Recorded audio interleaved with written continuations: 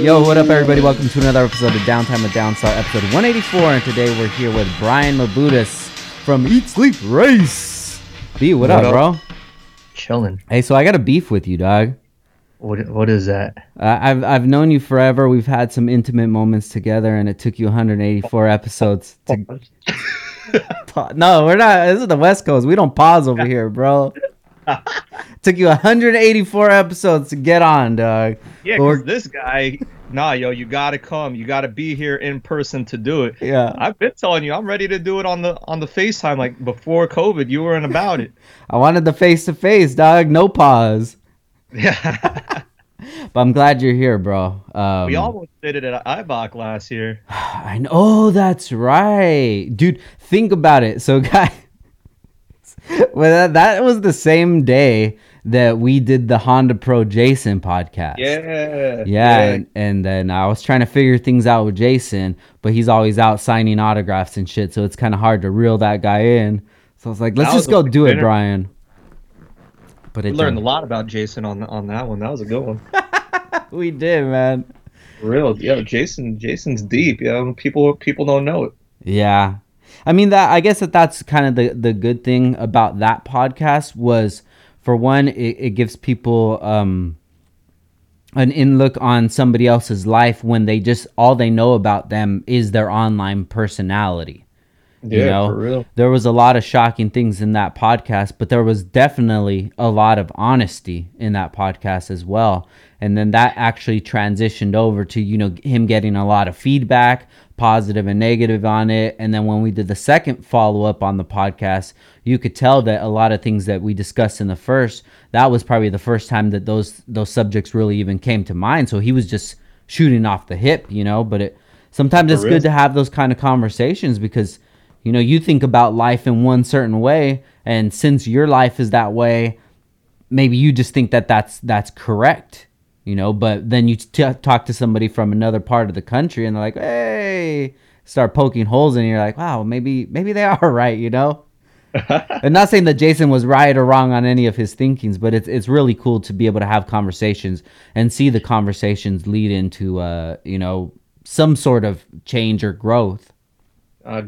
Jason's cool. Jason's a cool dude in my books. I like him. No, I like Jason too, and I really like that he's comfortable enough with himself to be able to say like, "Yo, this is me. This is who I am." Yeah, it's really refreshing, man. And that's one thing I like to do with the podcast is just have these refreshing talks, dude. And I've been waiting to talk to you forever, man. We got a lot to dive into. Let's see. I'm curious what you got lined up. All right, dude. So before we get into it, can you please give us just a quick summary of who you are and what you do?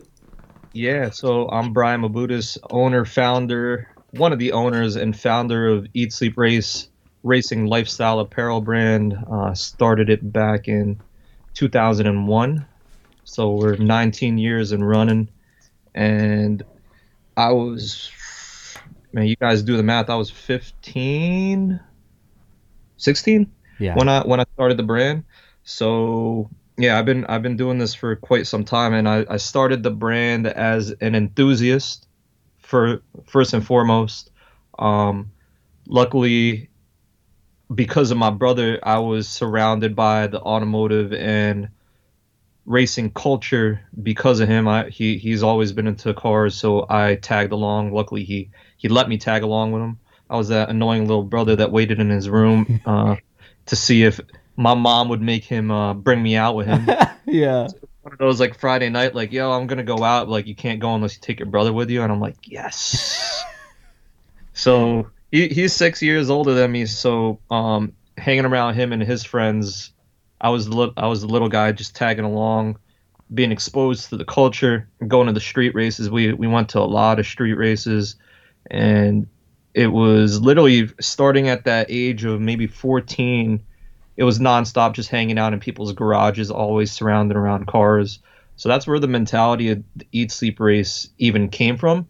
It started off not as a brand. It was when I was that young, hanging around with those guys. It was a group called Team Alpha. It literally was a team. There was about 30, 40 guys on the team, and the truth is that they had the baddest cars in New York, New Jersey.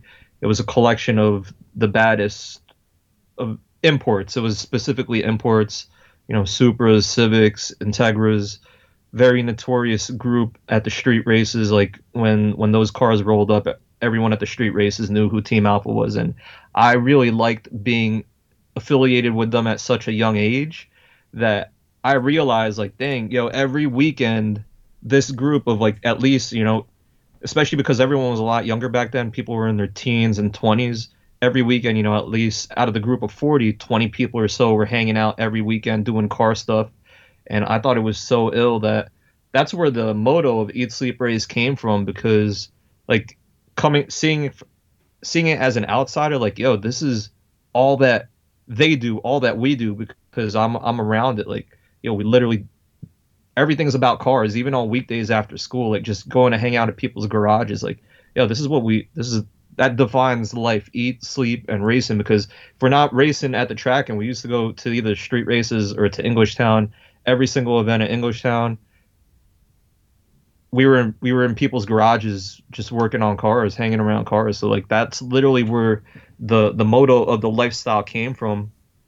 And it was when I was 16, back in 2001, I asked the guys if I could design them a team t-shirt, because they didn't even have team t-shirts back then. They had the banners on the car, the windshield banners on the car. But back then, Hot Import Nights was cracking. There was a lot of local car shows, organized car shows. And I thought it would be cool. And more so, it was kind of selfish of me on my end too, because I wanted a shirt to let people know I was part of this group, especially because I didn't have a car. So I told them, I was like, I know how to use the computer. Like, can I design some team t-shirts, and I'll put the Alpha logo on it. So everyone was like, all right, so what you going to put on the back? Because back then they used to have monthly meetings. You actually had to pay dues to be part of this group. Got you. So, like, I forgot how much you had to pay to be part of the team, but the money that went into the team, it went into, like, hosting barbecues and whatnot. So it was a real organized, functional team. And at that meeting, I remember we were in the parking lot, and everyone was like, well, what's going to go on the back? And I was like, I had this drawing on the back of my notebook, which is the original logo, the original design of Eat Sleep Race. It's a 3-box logo. Actually, I got my black book in front of me. I'll look for it later. This stuff's going to move. I have the back of my notebook where that was sketched. And I remember I was like, I'll show it to you guys later. And I showed it to them, like, that's ill. Put it on the back of the shirt. And then that's how the brand started, because everyone started wearing that shirt to all the events, and then people started asking, like, could I buy that shirt? And back then, first couple years, like, everybody would say no, like, nah, these are like, that's our design, like, you can't get it unless you're part of the team type deal. And then a couple years later into Hot Import Nights, it's funny, my dad came, and my dad was the one who pointed it out. He's like, Bri, there's, like, these little the vendors selling stickers that are like Eat Sleep Toyota, Eat Sleep Honda. And I'm like, what the hell? Like, that was a thing back in the day, like Eat Sleep whatever, Eat Sleep Nissan. Yeah. That was a rip off of what I made. And that's the legit fact of it. Like, they were using the plate and the bed, and then the third box they would change whatever.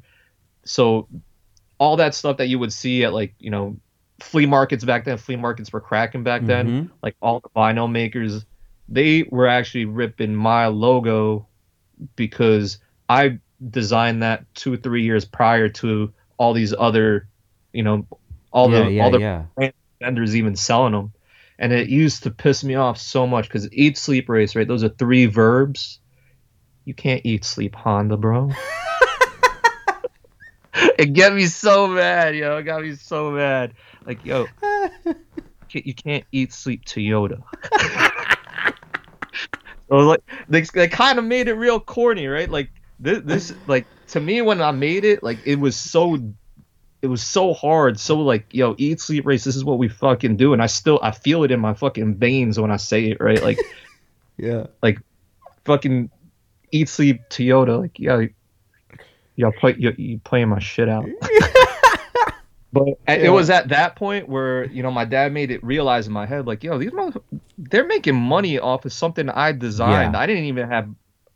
I had no idea of like even how to start a business. I mean, I'm 16, 17. Yeah. I was like, I don't even know how to even sell shirts, how to, get the vendor space and whatnot. Got you.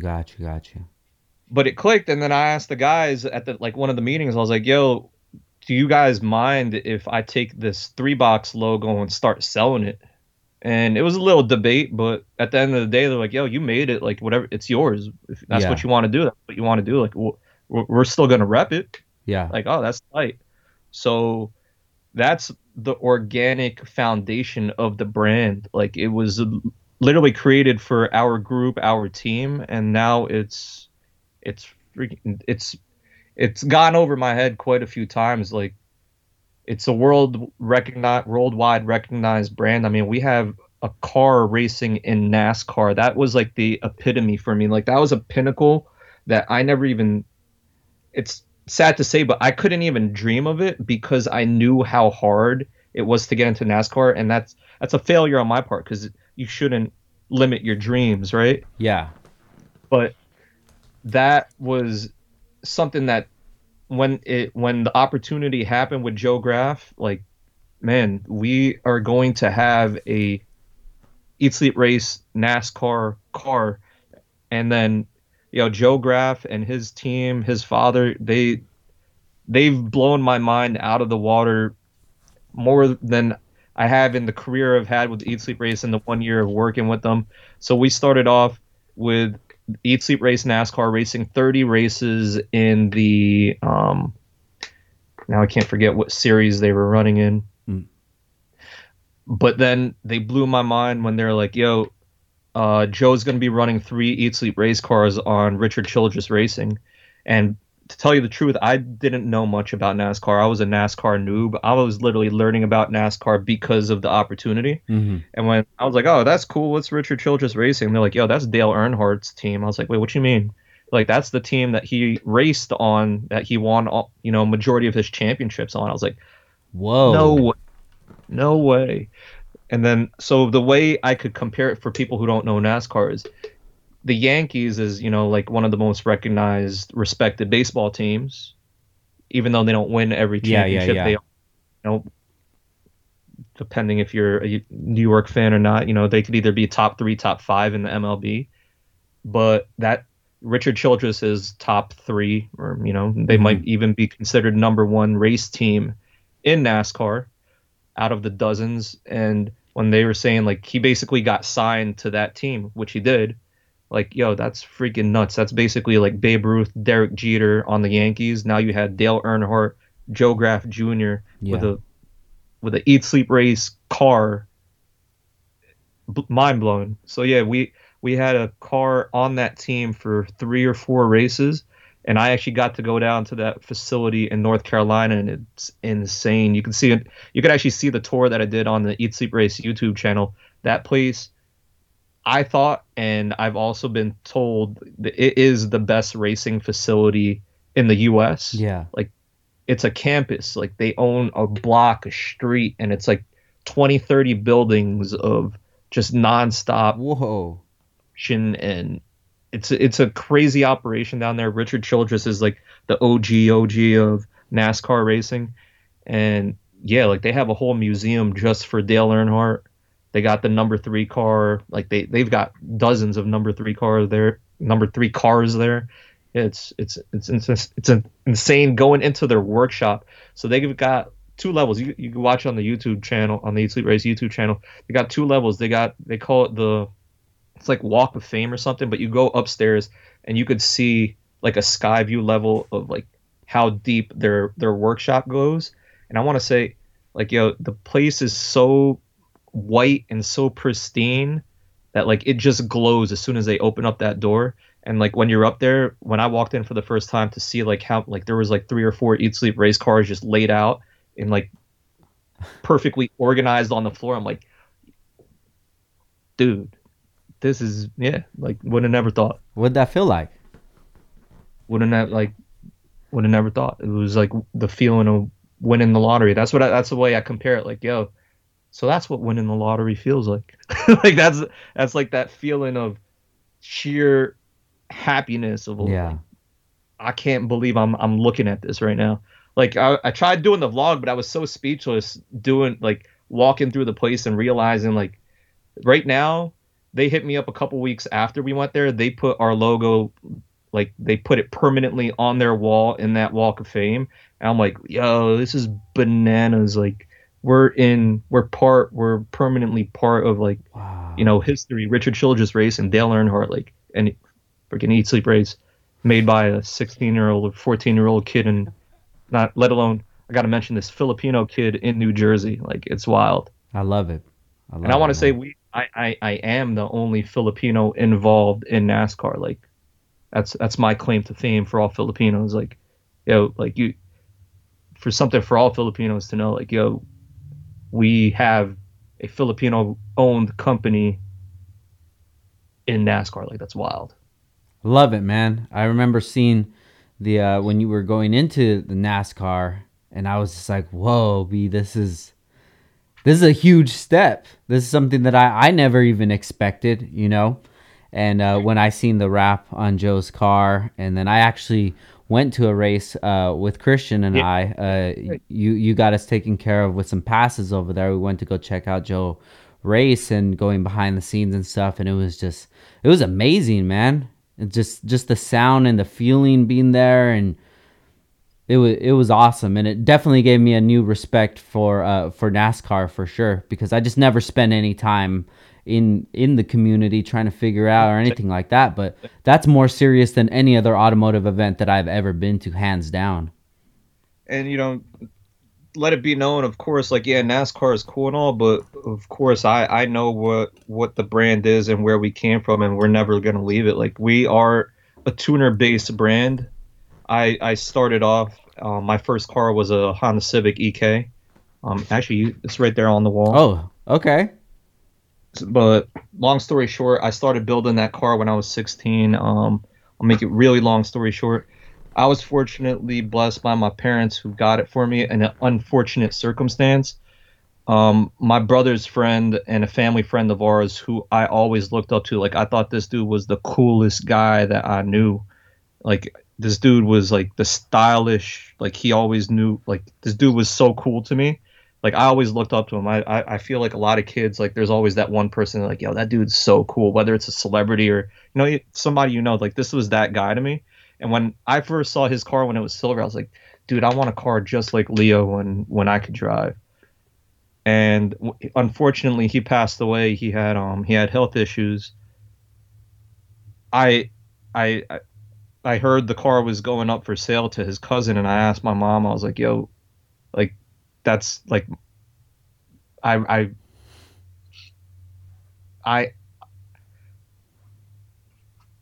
don't know how to verbalize it. Like, I need that car. Like, it's Leo's car. Like, can you please call his parents?" And like, nobody knows how much that car means to me. Like, I know I'm too young to even have a car, but I don't know what I'd do if I don't get like if it ends up in somebody else's hands and they don't respect the car as it should be. Yeah. So fortunately, like they worked out a deal in which I got the car, and I feel I put everything that I had into that car. Like literally, I worked two jobs as a 16-year-old. I worked at CVS and KB Toys. I was hustling mixtape CDs at school. I was your everyday kid hustlers selling candy out the lager, literally you name it, everything except drugs. Yeah. I was slanging. Um, and yeah, like every single dollar I had went into that car, and it Wow. it tore me apart. It turned my life around when it got stolen out of my driveway. My right before my senior year of college, literally the weekend before I moved back to school. Somebody stole it from my driveway, and it literally just turned my world upside down. Fuck. That was also the reason why Eat Sleep Raise happened. So it's kind of like there's that silver lining. I was hustling Eat Sleep Raise out of the trunk of that car at events before I even knew how to book a vendor space. And when that happened, I didn't have the car anymore. I kind of still, well, I still wanted to go to events, and I kind of found purpose to go to events with Eat Sleep Race, because with the money that I got from insurance, which wasn't a lot, I got screwed on it. Like I didn't know about collector car insurance and nothing back then. We just had a regular full coverage policy on it, and the car was a '97. It wasn't worth nothing. I think I got like $2,000 from insurance for it. Yeah, it got complete. I basically lost everything that we had put into it. My car was fully done up. Um, I took that money, flipped it into inventory for T-shirts, and that's literally where some of the first inventory for Eat Sleep Race even came from. And then during those years of going to events, that's when I brought in my partners, and of course I got to mention them. My brother and Hugo were my original two partners, and just as of late, Hugo's brother Eric, who's been working with us and since I want to say over 10 years now, just recently did he become a partner, because without him, the brand wouldn't have made it this far. Definitely. He's been a integral part of keeping the brand alive and growing the brand. So he just recently became a partner. So there's four of us that are partners of Eat Sleep Race right now. And yeah, that's the groundwork of how we came around. I love it, man. I remember back in 2010, that's when I first even heard about the brand. Well, I had heard about it prior to that, but I was at Import Alliance Summer Meet 2010, and that's when I ran into your brother, because we were in booths like neighbors. Maybe it was like a couple booths away, but I'm chilling there, and then when it's slow or when we're setting up or whatever, I just went over there and I checked it out. And then I mean, just like your brother has an awesome personality, and we just started talking, and then just became cool off of that, and then I don't know when it was that you and I ended up meeting. Probably when I did my first H Day, which was 2012. 2012 was my first H Day. But then after meeting you, Hugo, and Eric, I was just like, man, this is different than just a brand flipping T-shirts. This is like real family environment. And then keep going every year. After that, you go to the events, and then you'll see a bigger tent. Then you'll see multiple tents, and then you'll see like your wife, and then the other guys, the significant others, working the booths, and then friends and things like that. And it's real cool to see the community that Eat Sleep Race has cultivated in this short amount of time. Yeah, I gotta credit the community that we have to why the brand even exists and why it continues to exist. And I could recommend that to anybody building a brand. That's actually the number one key thing. And it, you're a great example of it. Brands exist because of the community and the supporters behind it. You could have a great product, but without a community to back it, it's not going to go far. So great products make money. Great brands build a great business. So in order to further, if you have one product, you got to turn that product into a brand in order for it to have longevity. And in order to build a brand, you have to have a community backing it to grow it and to make sure it stays around. And like you just said, you could just see it within the partners. It's me and my brother, and Hugo and his brother. It's two sets of brothers that own the business. And then our community, our immediate community, are friends that we consider family. Like that core group of Team Alpha, to this day, I still hang out with a majority of them. For everybody who still has a car, we still hang out. For those who got out of cars, a lot of them are coming back, and we're still here, so they're coming back around. And it's just a network that keeps growing beyond that, because their friends support what they support. And that's really how the brand continued to grow way before social media even existed, right? So that's one thing that Eat Sleep Race, it's just a fact to acknowledge. We are one of the first motorsports brands to do it. Besides us was Alpine Stars and Pacific Rim. And those were the biggest. Of course, there was Greg out in California, who has always been part of the apparel culture for the tuner scene. But I don't think he had a brand for his stuff back then. But now he's massive, and that is awesome to see. But back then, we were a handful of motorsports apparel brands doing it for the culture. Like, we literally were the culture. Yeah. And now I'm a dime 100. There's hundreds, if not thousands, because every influencer now is a brand of their own, and Yeah. that's just the fact. That has apparel for the tuner community. So just to see where it came from, like a handful of 3-4 brands for the, if you were a tuner and you wanted to buy clothes that related you to the culture, there you didn't have much to choose from. And that's honestly that's the exact reason why I created the first couple designs. I've always been into streetwear, always been into sneakers, been collecting Jordans, wearing Jordans since I was a kid. So that actually reflected into my car. Like, my car has always had a Nike check on it. Yeah. And it's funny, the joke is, back then in the late 90s and early 2000s, this is just a fact. The only culture who put Nike checks on their cars were, for some reason, Mexicans used to always put the "just do it." Yeah. I don't know why, but people would always think I was Mexican because I put the Nike check on it. Yeah. But that wasn't the case. I was just a sneakerhead, and sneakerhead was a subculture back then in the late 90s, early 2000s. So low key, like, like, I have a Nike check on this car because I love sneakers. Yeah. But because I liked sneakers, the clothes that I wore, Stussy, Supreme, streetwear brands, the Hundreds, Yeah. 10 Deep, Mighty Healthy, those were brands, the earliest brands of streetwear back then. That's when streetwear just started to boom. Like, Bobby Hundreds, like the OG, those were the guys. Bape, those were the guys who started streetwear.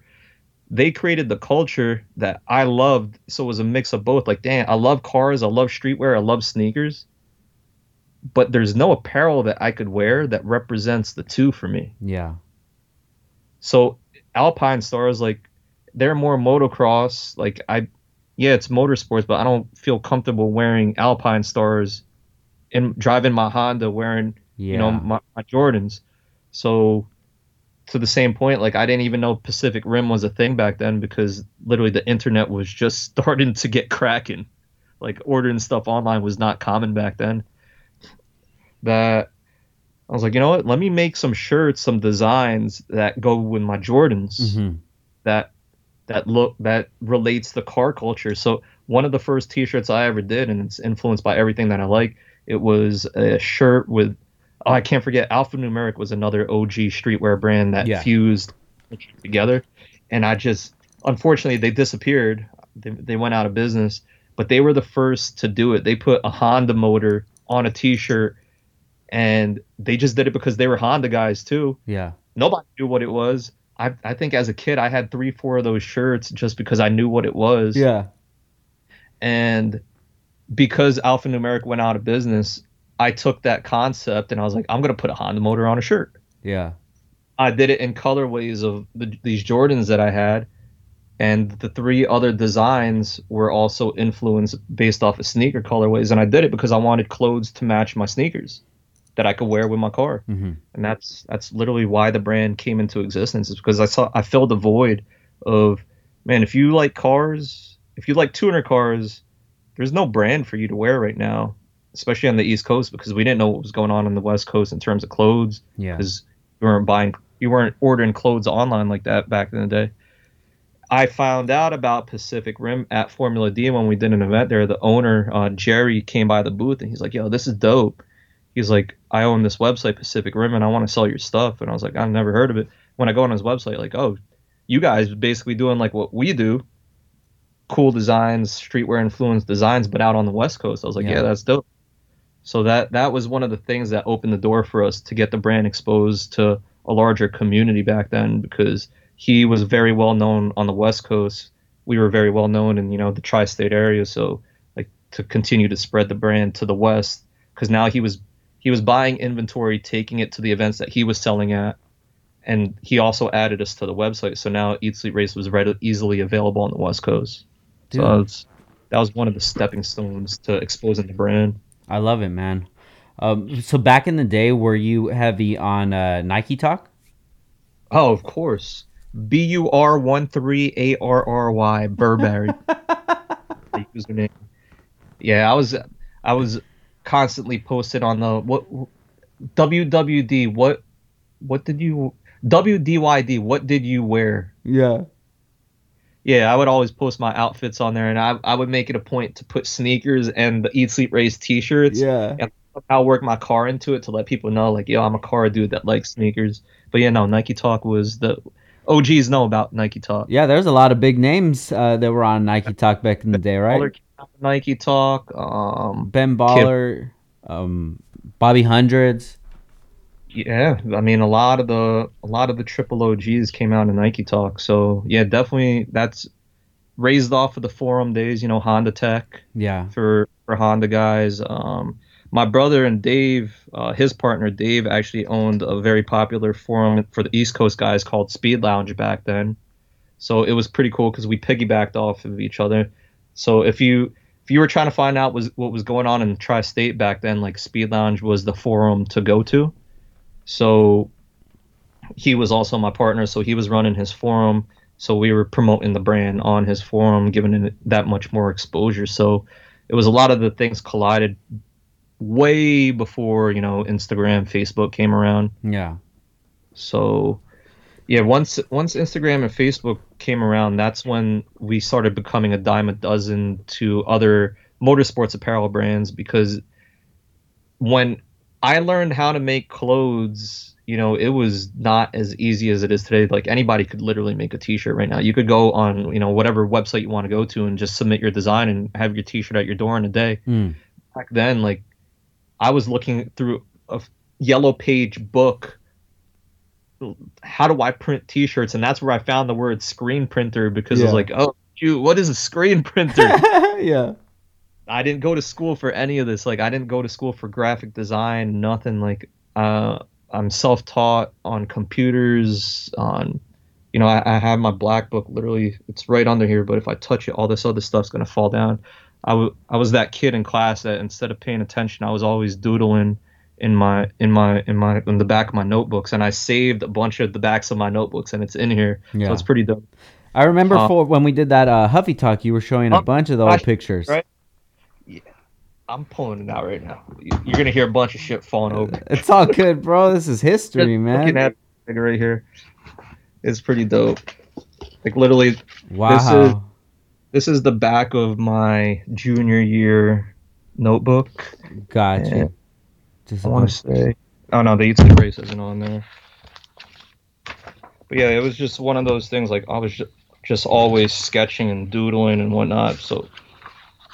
Gotcha, a lot of graffiti. Yeah, I was very... because of my brother, I was very... the four elements of hip-hop type deal. I was one of those guys that tried everything. Oh, this one's pretty dope. I didn't even see this. So this actually defines what I was into. Oh, shit. So it's a car, clothes, sneakers. So that's literally what I just told you, right? Like yeah.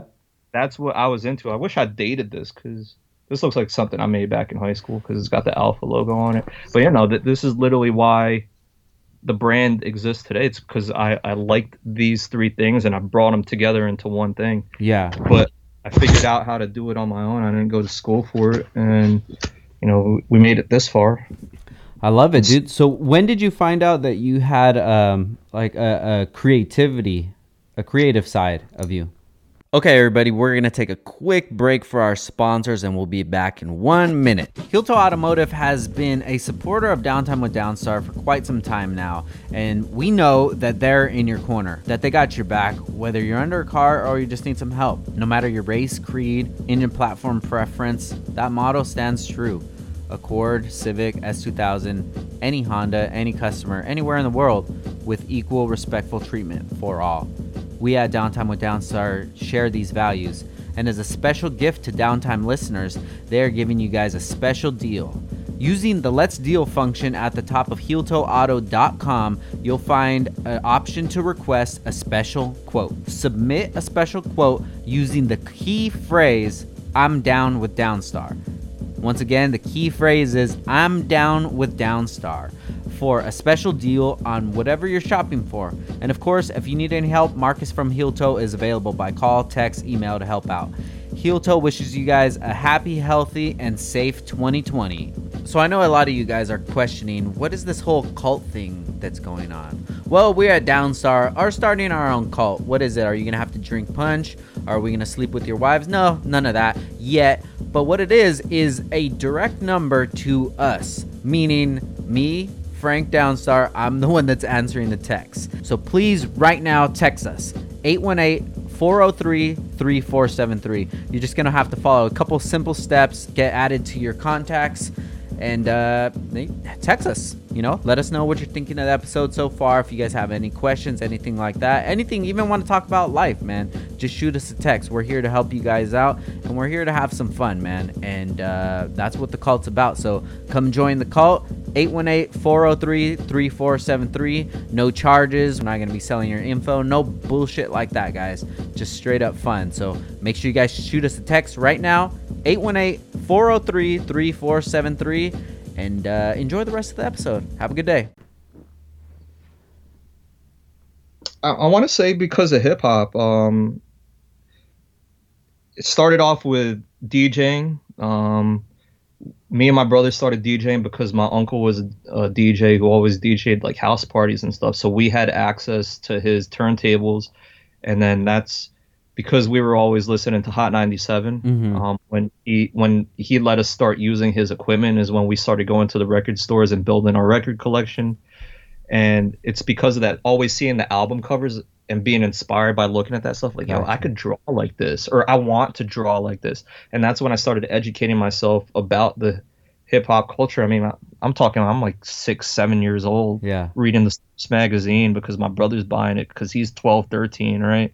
Yeah. And literally that's how we were learning about the culture back then. I mean, we grew up in the suburbs of New Jersey where, even though New York was an hour away, we didn't know anybody to be out with there. So learning about hip hop culture through magazines and movies like Wild Style and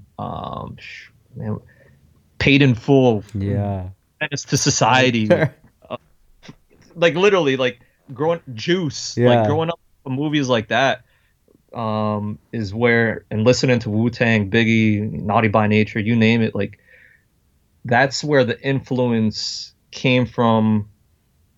Overall, it's like, all right, well, I love hip hop, so tried DJing. I wasn't good at it. I wasn't that good at it. My brother was a lot better than me. So I was like, all right, I like breakdancing. I like watching breakdancing. Started buying breakdancing, VHS tapes, collecting those, trying to breakdance. I sucked at that. Yeah. Forget MC, like rap, and forget about it. I'm not even going to try it. I already know. Let me not even start. Yeah. And then that's where like graffiti came into it as well. And then that's where I naturally just taught myself, like, yo, I like this. I'm not too bad at drawing. And not to say I'll never say I was a graffiti artist, but I did have some tag names that I was writing. But that's when I picked up, like, I have a creative side to myself. And then that's when I learned how to use computers. Back then I had an old school Windows computer, and literally I want to say like designing on a computer started off with Microsoft Paint. Yeah. Like, oh, you could draw on a computer. And then that's where I couldn't afford Photoshop back then. And it was like Photoshop 1 back then. My computer was probably even too slow to run it. So I was using whatever was free to make designs online. And then I do remember I was in grade school when I first learned how to make websites on Angel Fire. Mm-hmm.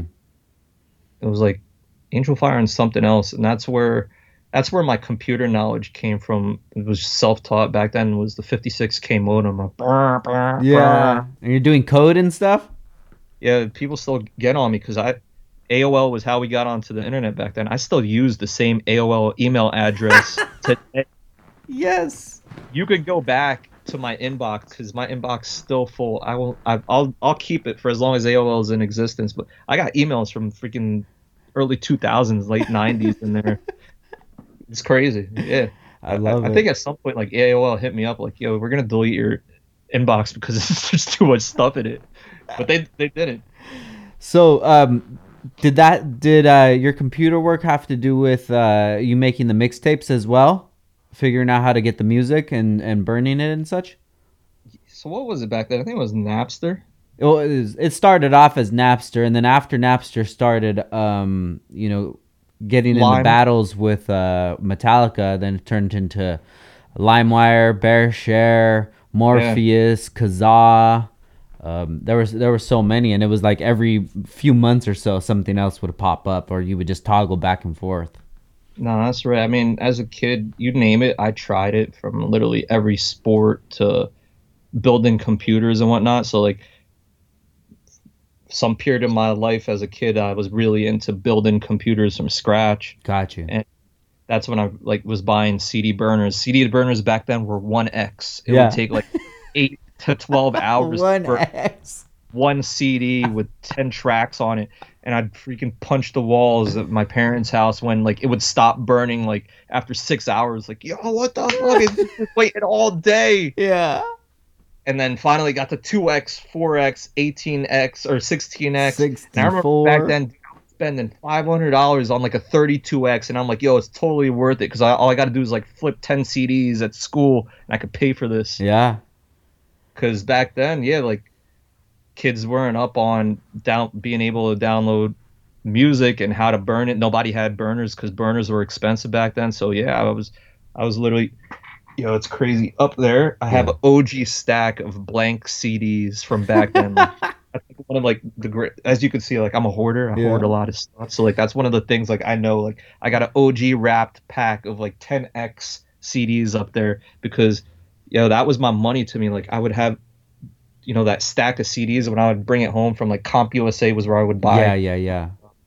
the CDs. Like this 100 pack, whatever I was flipping for, if it was like $10 a CD, like about to make a stack off of it. Hell yeah. And every day, I remember at school I would have printouts, like a blank sheet of paper with lines on it. Yeah. I put my locker number on it. I was like, pass these out. Like if you want CDs, it had a price on it, whatever it was, like $25 or $20. Yeah. You could list 20 songs on it, but I could only guarantee I'll get you 10 of them. Yeah. Drop it off in my locker, and let me know what locker you're at, so I could drop off your CD when it's done. Every day I was coming home with orders and ripping CDs nonstop. That's crazy, bro. There's so many parallels between your and I's story. And that's why we connected to begin with, Yeah. because we immediately recognized when we met each other and we were telling each other about ourselves, like, we're like reflections of each other in a different coast Yeah. of just natural hustlers, like I said, like I hustled literally everything besides drugs. Yeah. I went to Costco with my mom to buy boxes of M&Ms, and I would look at it like, there's 40 packs of M&Ms in here. I'm paying $8 for it. $40. I'm gonna flip everyone for $2. Yeah. Like I'm a triple up or whatever it is. Like that's where my business mentality came from. Yeah. And that's honestly why I'm in business today. It's because of how I was as a kid. Yeah. And I got that from my mom. My mom was the same way. Oh, really? Like, my mom's always been a nurse, but she was always doing something on the side. She was really into arts and crafts. So she was always slanging her arts and crafts at work. Like she would make like custom photo albums, like these photo albums that she would buy blank photo albums like this at like AC Moore. Got you. And then she would like design them, and people were paying her for it like that. And that's just one out of. She used to do what do they call those, flower arrangements, all types of like. That's where I think a lot of my creativity came from my mom, because she did the same stuff. Like she was always hustling, doing like an extra side hustle, and she was into the arts and crafts. So I think that's where a lot of this came from. Got you. Now, it's so crazy. Like I said, that there's so many similarities. When you meet these people, I know, like you and I, you kind of just get that feeling, right? And you're just like, yeah, this person understands what I'm going through. or understands the way that I'm thinking, or understands the way that my brain works. Yeah. So there was a one time that you went to Complex Con. Tell me about that, because I remember my first time at Complex Con, and after you told me about yours, it was like the same thing, dude. Like the same feelings that you had were the same that I got. Yo, the first Complex Con, I had this smile that I had at Complex Con because in my mind, so outside of Eat Sleep Race, I also produce. I'm the production manager and I do the marketing for OGS 1320. And our marquee events there are H Day, formerly Honda Day, right? So obviously you're well aware of that. And that's a story of its own of how Hmm. I got involved with Javier and OGS 1320 because it's pretty. It's a cool story because it's full circle, right? Yeah, As an enthusiast, I was going to those events. I was an attendee. Fast forward, I'm the one hosting the events now, right? yeah, I'm the one producing the events, and it's a crazy story because I went from a spectator to a vendor to now I'm the one, behind the scenes running the show with Javier. Like it's a pretty crazy story of how it happened, but to know how it is to produce an event, and when I went to ComplexCon, it was mind blowing what they were able to organize. It was a mesh of everything that I like as a person. I mean, you had cars there, you had celebrities there, you had music, you had art, you had clothes, you had sneakers, you had food. It was everything that this guy likes and is interested in. Because as much as I am a car guy, don't get it twisted. Like, I'm not just a car guy and I got no shame to that. Like I like a whole lot of stuff besides cars, and this actually right here defines yeah. everything that I like, and I mean, it's everything that I just said, and it was at Complex Con, and that's why I say like the smile that I have now. It was at Complex Con because I saw it all blended together, and there were so many people there that I thought it was so dope that like there's so many people interested in what I also like, Yeah. which is also a reason why I like to go. I've always liked going to events, race events, because it's dope, especially like at Honda Day. Going to an event where there's so many other people that enjoy what you enjoy, right? So like if you love Hondas, like going to H Day, like 10,000 people there who also like Hondas. That's dope. Yeah. Being around the same people with the same mindset as you. So it's the same thing at ComplexCon. Like all these people are here because we all like the same shit. So it was an ill experience, and the amount of effort that all these companies put into building out their areas and the thought process and money and time invested that I know a lot was invested to put their activations together. Like, it was such an ill experience, and it's kind of sucks that they can't do it this year because of COVID. But Yeah. oh yeah, they got a good thing going there. Yeah, definitely, man. And I know that we had a conversation after Complex Con about, the growth that needs to. I mean, it doesn't need to happen. It would be very nice for it to happen if people took a little more time to focus on their presentation of their own brands, rather and stepping away from more of the swap meet style versus like a premiere style. And And and, you and definitely took that. You went to Complex Con, absorbed it, and then I think it was Tuner Evo where yeah, you did your first activation with like the brick walls. But you basically made this it look this like is you're this whole yeah, set right here.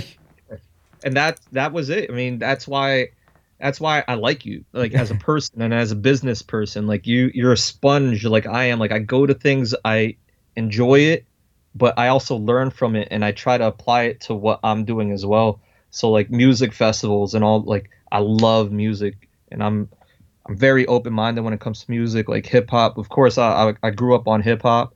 I like literally pretty much every genre of music. I've gone to dozens of EDM festivals, like you name it. Like I'm a sponge of all these different cultures, and I try to express that in the brand. And that's also why I love the brand so much, because I get to express all these ideas inside of my head. So regardless of if it's for business or not, like I love having the brand because it's an expression of all these creative ideas that I have in my head. Then I'm able to bring them to life, Yeah. and not just for myself, but to know that other people enjoy it as well. It's like that cool satisfaction that you get. Like you create something and like, oh shit, other people like it too, type deal. Yeah, definitely, man. Especially like that you can mix everything, the automotive, hip hop culture, fashion, everything, and you mix it into one, and then it comes out in your brand.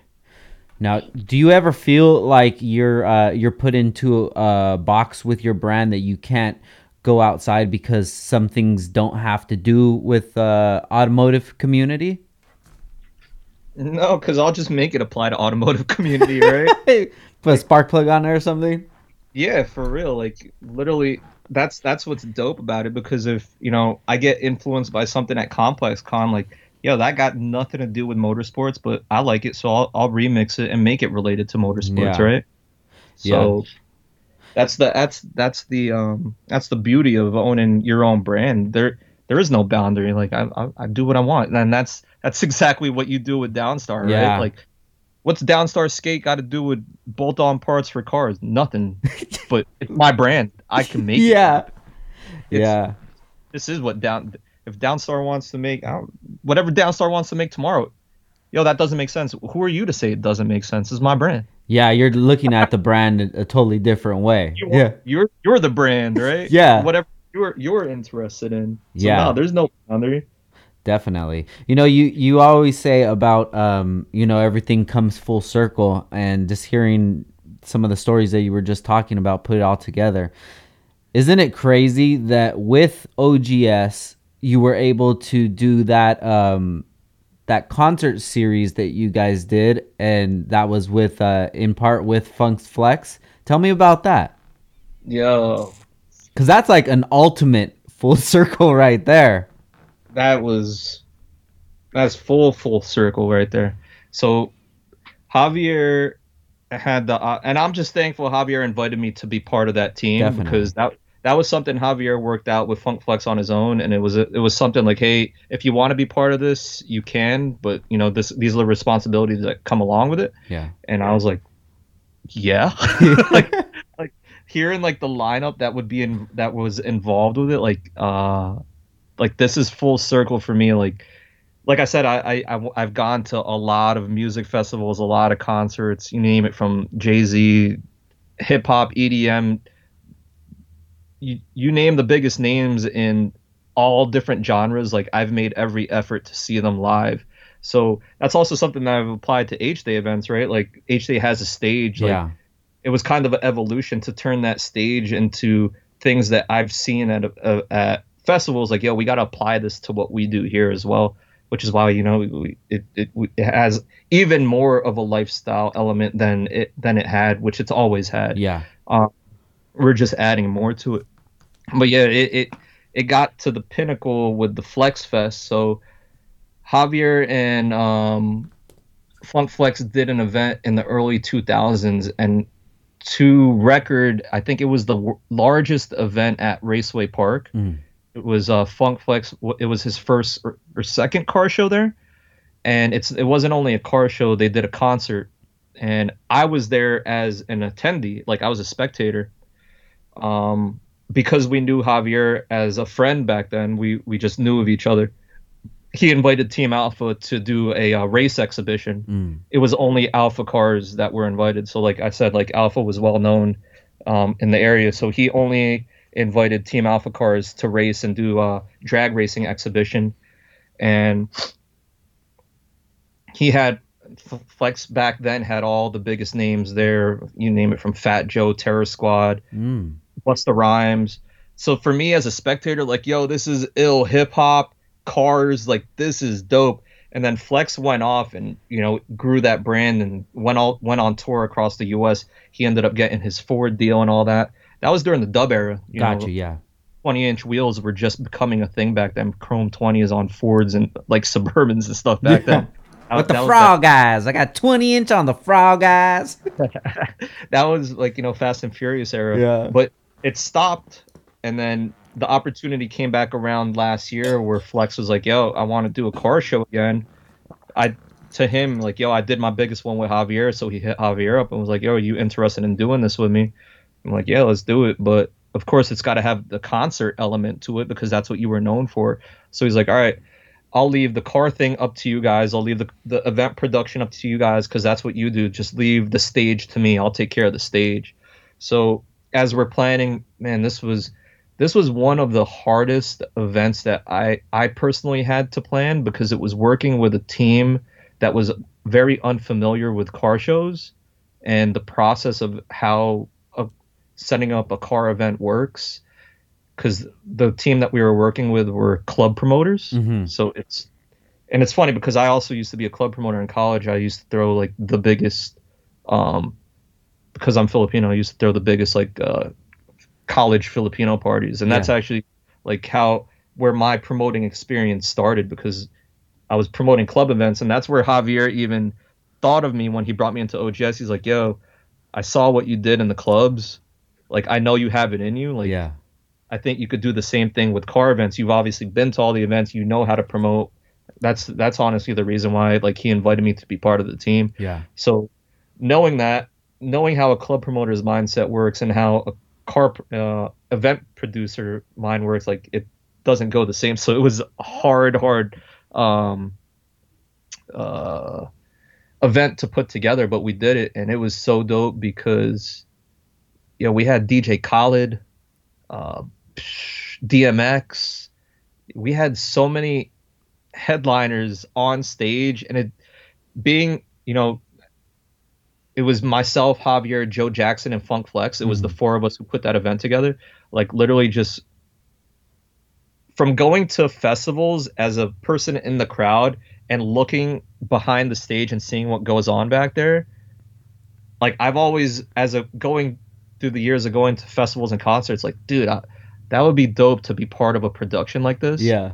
And being part of that production with all these celebrities just walking around you and stuff, like, oh shit, full circle. This shit happened. This shit happened. And that was like, I got to be extremely thankful for Javier. Like, yo, I'm escorting fucking DJ Khaled from his car with his security, walking next to him, French Montana, like, yo guys, follow me. Yeah. And like, I'm literally walking like, I can't believe these dudes are fucking listening to me, right? Like, yo, sign this autograph right here. Make sure you follow me. Post me up right here. For real, like, I'm holding my phone with DJ Khaled, like, yo, we're walking this way. Come with me. And like, security's tapping me on my shoulder, like, yo, where are we going now? And I'm like, is this happening?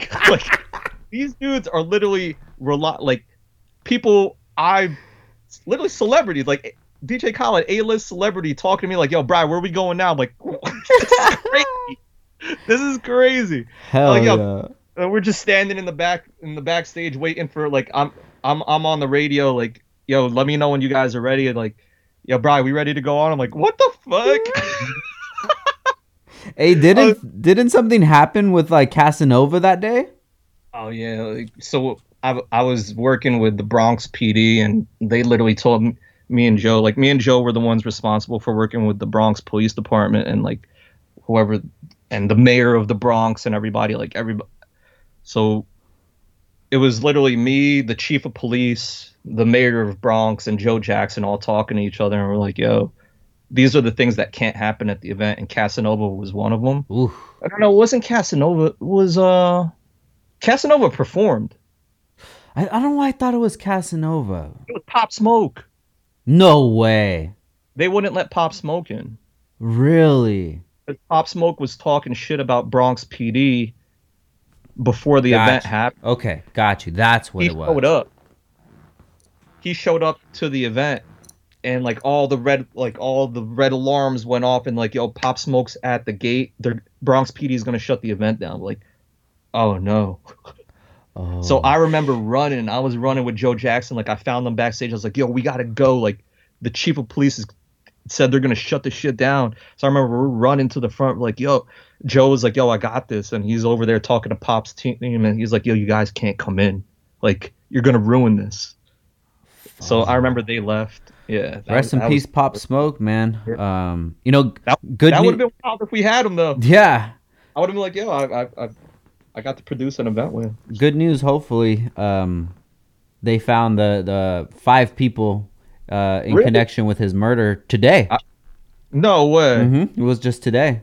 Gang affiliated or what? I didn't really read the story. I just saw the headline to dive a little more into it, but it was dude, it's so weird to even talk about Pop Smoke. I just saw a video from PNB Rock, I believe it was, and he was on a live and he said before that Pop Smoke was shooting at some dudes, so it was like a retaliation thing. So I don't know, man. There's gonna be a lot that's gonna be uncovered, dude. But like, rest in peace to him, man. One of the biggest things about that really bummed me out is it was like a week ago. A video came out of Pop Smoke from his graduation, and it said that this was like 2 years before, dude.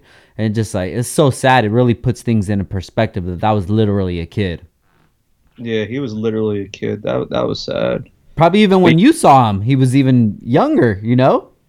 And I didn't even get to see him because Joe was literally like, "Yo, bro, wait here. This might get bad." And I'm like, "All right, chill. I'm go outside." He's like, "Yo, it might. That what the crazy part is too, right? Bronx police was like, "Yo, no guns inside." Yeah. And I remember the meeting with Flex, and Flex is like, "Yo, they always bring guns. Like that's how they roll. Like their security, they're always strapped." Got you. And PD was like, "They're not bringing guns inside here." Got you. They had a gun check-in. Oh shit. So we had two separate entrances. One entrance was just for celebrities, and they had the metal detectors, and it was security deep, like police and everything. So like I remember A Boogie rolled in with like a fleet of Lamborghinis. So like as they rolled in, I remember like their security would have to take their guns out, give them to the police. The police would check them in, and they would give the guns back to them when they would leave. Gotcha. But I just thought that was mind blowing because I was like, "Yo, you're not supposed to carry a gun in New York. Yeah. Like, if you're like so illegal to carry guns in New York, but yet Flex is telling them like, yo." We know they're not supposed to carry guns, but they're gonna be carrying guns. I can't have these guys going to jail. Like, you got to work with me. Yeah. So PD was like, all right, listen, it's okay, but they just can't bring them in. Gotcha. So it's wild. Yeah, it was wild. How was it working with Flex? Yo, he's a real deal car guy. Really? He's the real deal. He's a car guy at heart. He's an American muscle dude. He's an American muscle guy. He don't like nothing but American muscle. Got you. And it's got classics. Like he's more of a resto guy, right? He I want to say just recently started getting into the new cars. I saw he picked up either a Hellcat or a Demon. Got you. But he brought out a fleet and only a couple of his collection. He brought out like 15 muscle cars, like all like old Camaros, Chevelles, like restored. And he's got a whole garage of them. That's why when he was telling Hob, he's like, yo, how many cars could I bring? Because we were limited on space.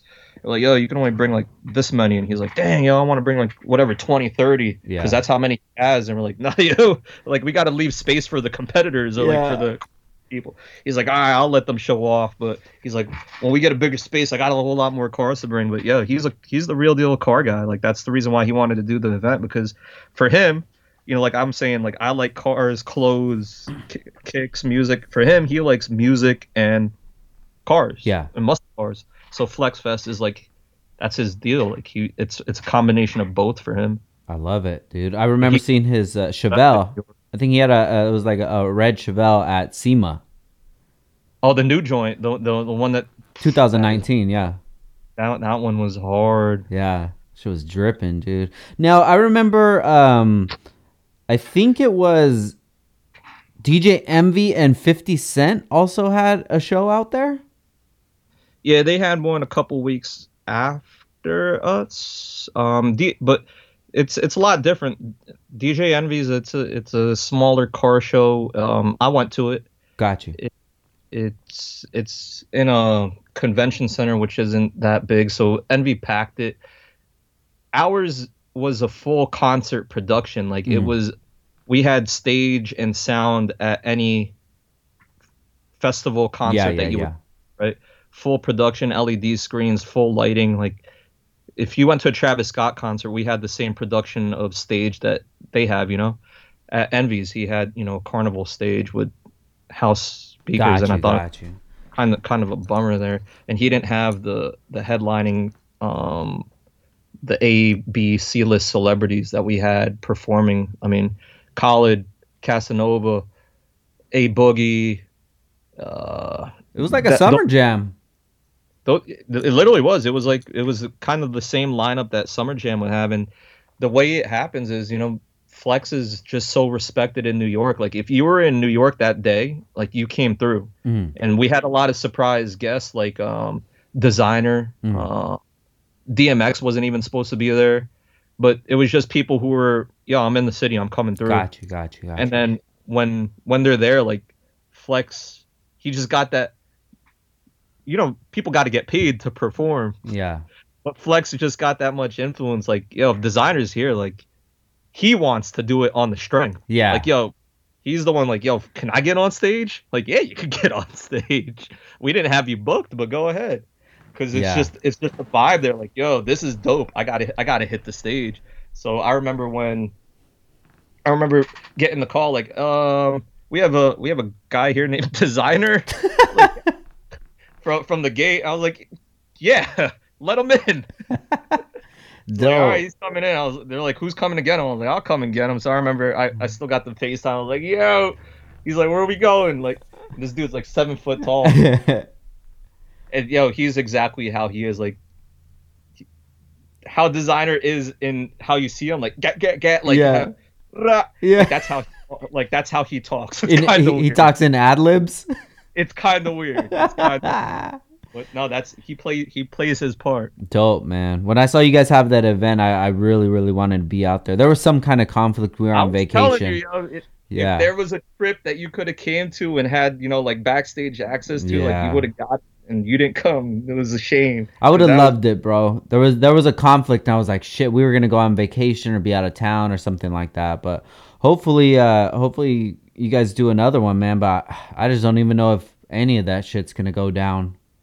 Yeah, we were supposed to do it this year, but yeah, we started the planning back in January, and then obviously when this all hit, yeah, we just made the call, like, yo, let's not put any effort anymore. So let's get into your time with OGS and H Day. How long have you been with the team? I want to say 7-8 years now. Got you.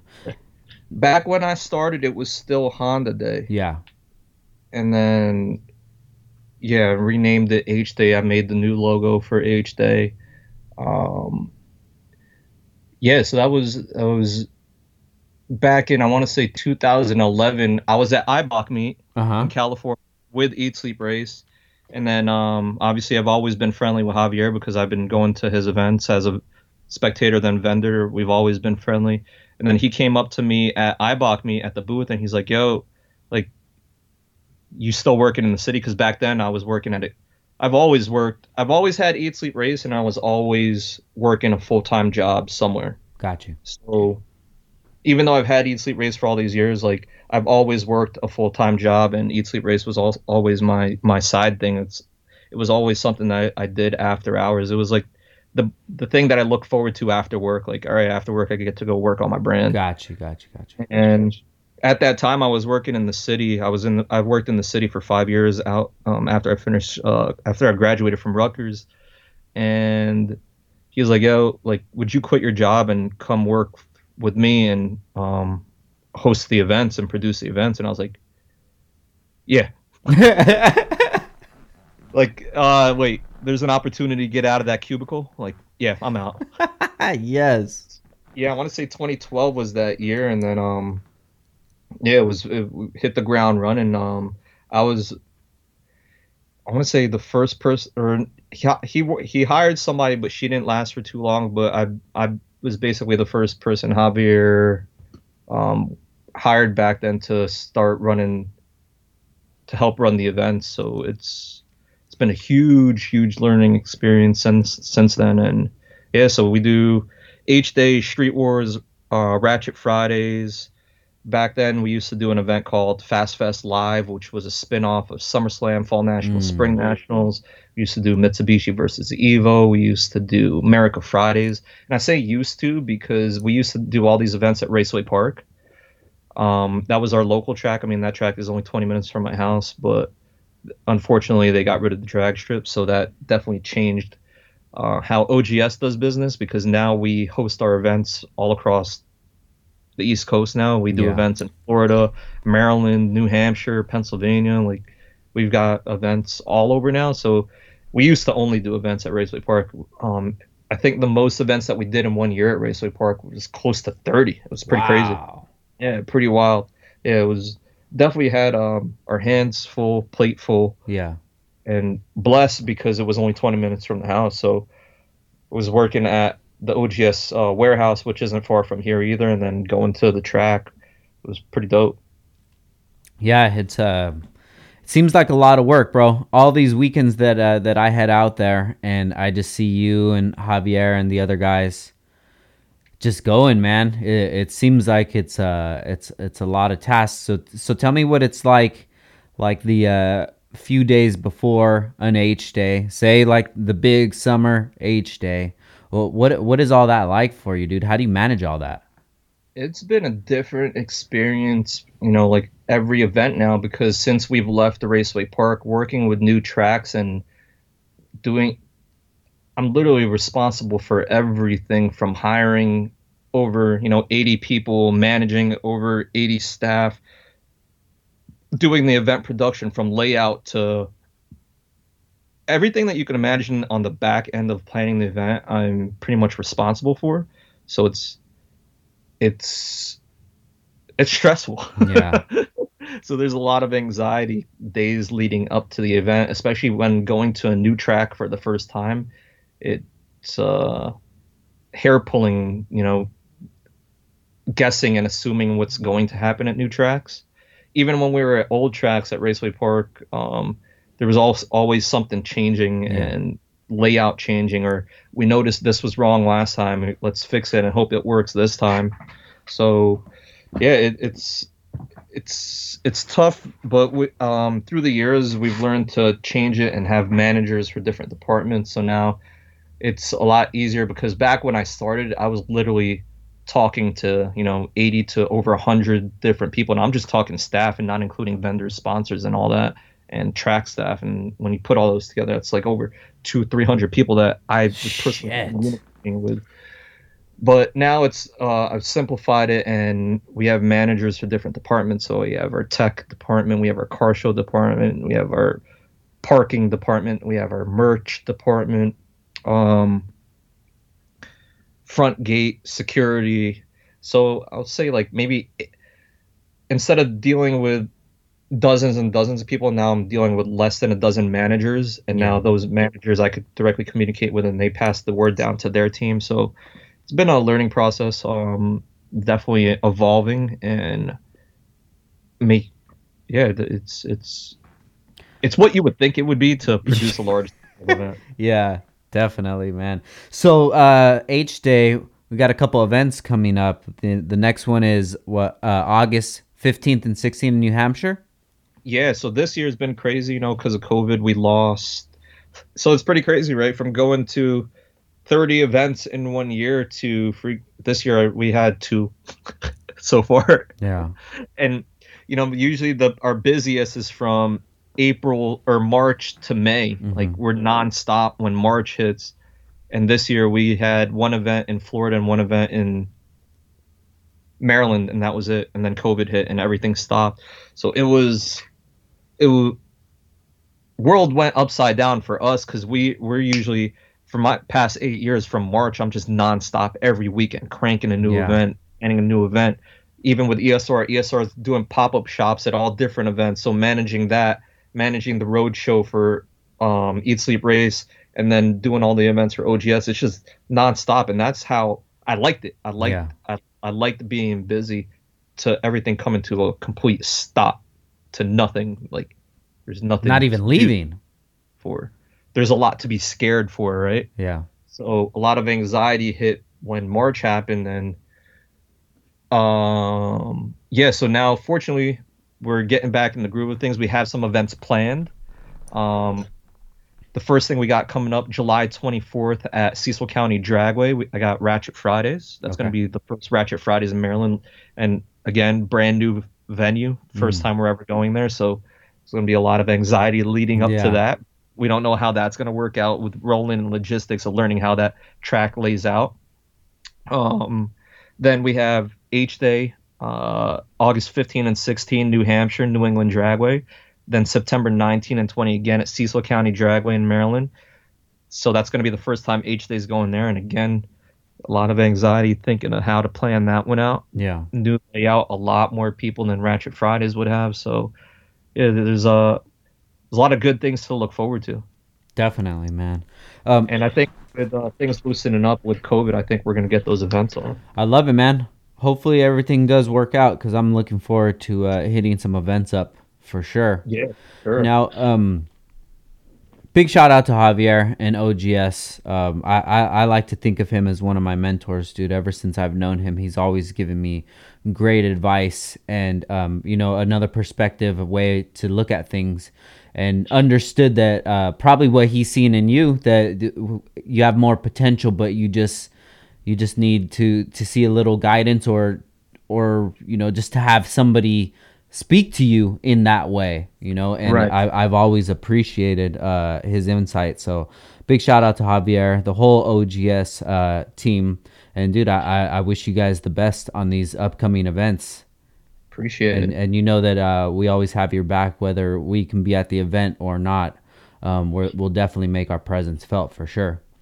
Appreciate it. So you touched on a couple things, man, which was the anxiety, and that's something that we've had talks about off air and personal conversations, and you've actually really changed my life with one of the pieces of advice that you gave me, which was to try out CBD drops, and that was probably maybe like March, April of 2019, and ever since then I've been on it every single day, and it's really helped me dial in to understand why I'm feeling how I am and what I can do, and when I need to take the CBD. So let me know when did you understand that you had an issue with anxiety, and how were you able to determine what it really was? Life, I just told you, like, I'm involved with a lot of things when business wise, so it catches up. There's a lot that needs to go right. So when a lot needs to go right and a lot of things are depending on decisions that I have to make, anxiety comes along with it. It's part of the business, right? It's part of owning a business, and it's part of doing a good job, right? Yeah. So anxiety, I also believe, comes with wanting to do a good job. If you have that pressure to perform and do the best that you can do, it's natural that you're going to get stress and anxiety for wanting to do your best. And that's the way that I feel when in life, I just want to do the best that I could do. So that's, as things grew, as business was growing, as OGS was growing, more opportunities were coming up. I was just putting more onto my plate, and it was welcomed opportunity, but along with opportunity comes challenges. So naturally anxiety came with that, and I realized it was anxiety because I would feel it physically. I would feel it in my chest, I would feel it in my head, and I discovered CBD after just researching like ways to alleviate anxiety. And CBD is only one of the things that helped me deal with stress. Meditation, meditation, prayer. I won't get too deep into it, but I'm a big believer of faith. I do know I'm blessed, and a lot of everything that happens in life, I'm thankful and blessed for, and I know it's not from my own doing. I know it's a greater good that's blessed me with the opportunity for that. But beyond that, I do know that when with opportunity comes the stress, and we need, as people, especially now that I'm a father, there's a lot more people relying on me, so it stresses me out even more. Yeah. So I got to put you on game on some other things that I've been trying out. I've been doing teas, like stress relieving teas, and I do those at nighttime. Those help me sleep a lot more relaxed. And Actually, something I bought over the counter at Target. I forgot the brand. It's in this blue container. It just says stress on it, Uh-huh. and I got it. Remind me later. I'll send you a picture of it. Okay. Yeah, those things work really well. Like I want to say might even hit faster than CBD. Like literally when Really? I them, like that the feeling. So when I get anxiety, like I feel like there's a weight on me. I feel like there's weight pushing me down, and I feel sluggish, Yeah. and I feel my heart like beating a lot faster when I take these gummies. Like it with CBD Really? with CBD, it takes a little bit longer for it to go away, Okay. and who knows if it's placebo effect or not. But Either I do way, know whether it is or not, as long as it works, right? Who cares? definitely. As long as it's not fucking me up, like as long as it's not something addictive, it's legal. That's the biggest thing that matters for me. As long as it's legal. Unfortunately, out here, recreational marijuana is not legal. Still? So no, it's not like in Cali where you could just go buy it. Oh my Because I'm God. sure if it was here, I'd try it more. Yeah. Like like CBD works because it takes I used to know the medical terms a lot more than I could remember it now, but the calming effects of marijuana is Mm-hmm. what is in CBD, Without the right? psychoactive. Without the psychedelic, right? So the psychedelic side of it, which I believe is the THC, Yes. right? So CBD. So if I'm not mistaken, marijuana is a combination of THC and CBD. Mm-hmm. So it only takes the cannabinoid, which is the relaxing element of marijuana. And yeah, I before I started taking it, because I didn't know what it was, I did a lot more research, and I was very educated on it to enough that like, all right, I'll try it out, and shit, it worked. Yeah.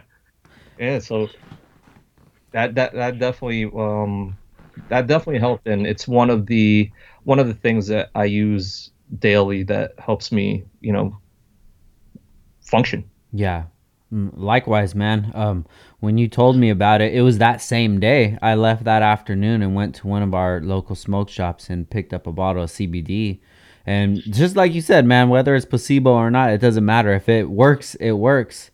As And long as it's it works. definitely worked for me. And it's just helped keep the irritability down. You know, that feeling of the weight that you say. I understand that so much. You know, and it's just because we put so much pressure on ourselves that it's just natural that that's going to happen.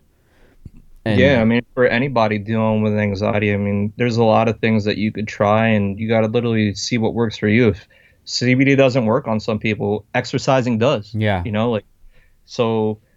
There's so many good things that you could do for yourself, like exercising daily, whether it's weightlifting or cardio, whatever you could find and you could enjoy, and you don't see it as a burden to do, yeah, something that you could look forward to doing, which is also healthy for your mind, body, and mind, body, and soul. It's hmm, the three things that need to work together for you to function.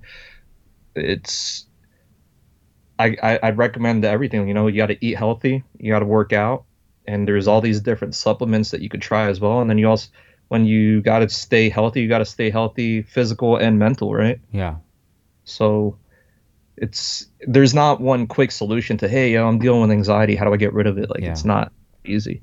I mean, another thing too that I've always recommended to you is to talk to somebody, talk to a professional, yeah, because yeah, yeah, people deal with things in life that their friends and their family don't have the answers to, and that's the reason why professionals exist. They have jobs as professional therapists, because they know how to they know how to guide you to solve issues that you're dealing with. And a lot of people promote, a lot of celebrities promote this because it's just the truth. As life goes on and things get more difficult, the people around you are unable to help you solve the problems that you're going through. yeah, So seeking therapy, and it's a taboo. It's something that a lot of people do, but they don't talk about. yeah, And it's not something to be ashamed of. It's highly recommended because people build careers for helping people, hmm, right?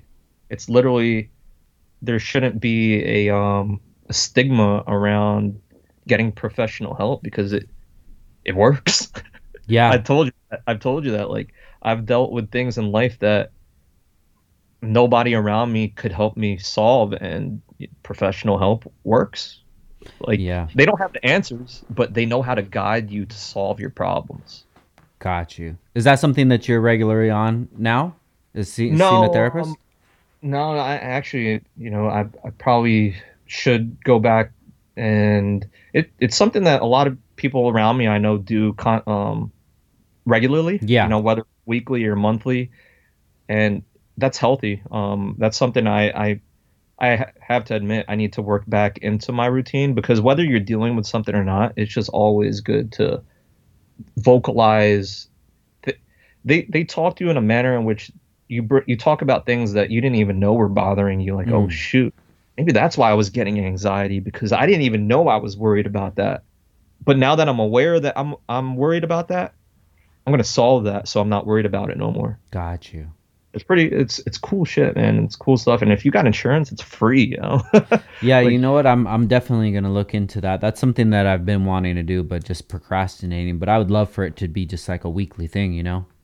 it's one of those, an hour a month, an hour a week. It's something that I need to get back to doing. It's time well worth invested, and that actually, yeah, it helped back when I was going through problems I didn't know how to solve on my own.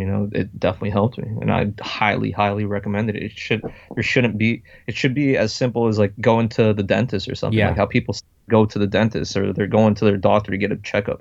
Go to my therapist to get a mental checkup. Yeah, that when it was brought up to my attention like that, it was way easier to accept it than the traditional way of having to see a therapist because it always had just such a bad stigma to it. And I think that we're talking about it because for other people to also realize it too, because the reason why I went was because people around me told me that they went, and honestly, I would have never went if no one ever said that they went, Yeah. because it's that stigma around it, right? But then when people I know who went, who I respect and who I see it worked for, like, oh snap, I knew you were going through some stuff and you're good now. Like, yo, it's because of that. Like, all Yeah. right, bet. Like, I'm gonna go try it. Yeah. It's kind of like, like trying massage therapy, right? Like, yo, my back hurts. Like, I'm trying to fix it on my own. Like, yo, go see a masseuse. They're gonna Yeah. fix it for you. Kind of like that. Like, yo, I got some things in here I don't know how to fix. Well, bro, you ain't gonna fix it on your own. There's a professional out there who could help you. Yeah. Dope, man. I appreciate you talking about that because I know a lot of people listening. They're probably going through a lot of things as well, especially in this time that we're Bro, in right now. this time for sure, because I will be one to admit, living in New Jersey and going through this whole COVID thing, man. April, this was I got caught up in the media, got caught up in reading the news every hour, refreshing, and dude, man, 2020, what the fuck? Yeah. So yeah, like I don't doubt, a lot of people right now, it would definitely help. Even It would having help. conversations with friends. I know you and I have had multiple conversations. We'll just talk for an hour or so, just about whatever issues that are going on in our own lives and just, throw them at each other. And, if at the end of the day, at the least that we could get is just to actually have somebody listen to that issue, that's a benefit. But a lot of the time you'll get some benefit out of it for sure. Oh, 100%. 100%.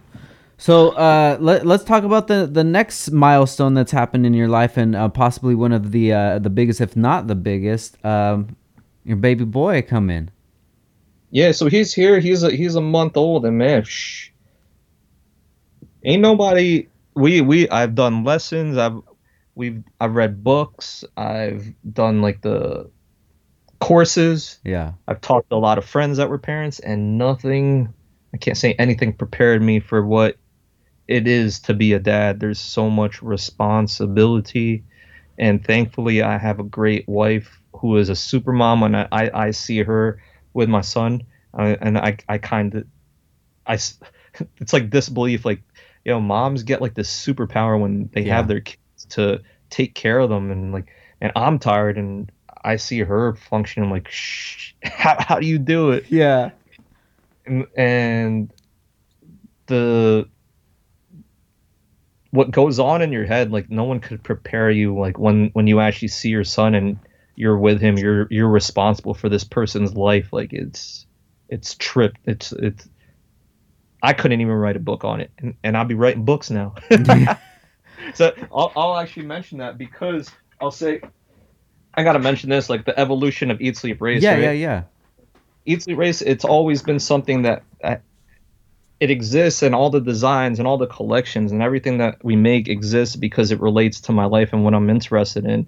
And 2 years ago, I created this book for kids. It's a kids book. So it's at And ABC's for future race car drivers. For right. Fast Kids Club for people that are just listening. Yeah, so we created a new brand called Fast Kids Club, and it's under the umbrella of Eat Sleep Race. And the reason why we created this new brand is my brother had kids well before I did.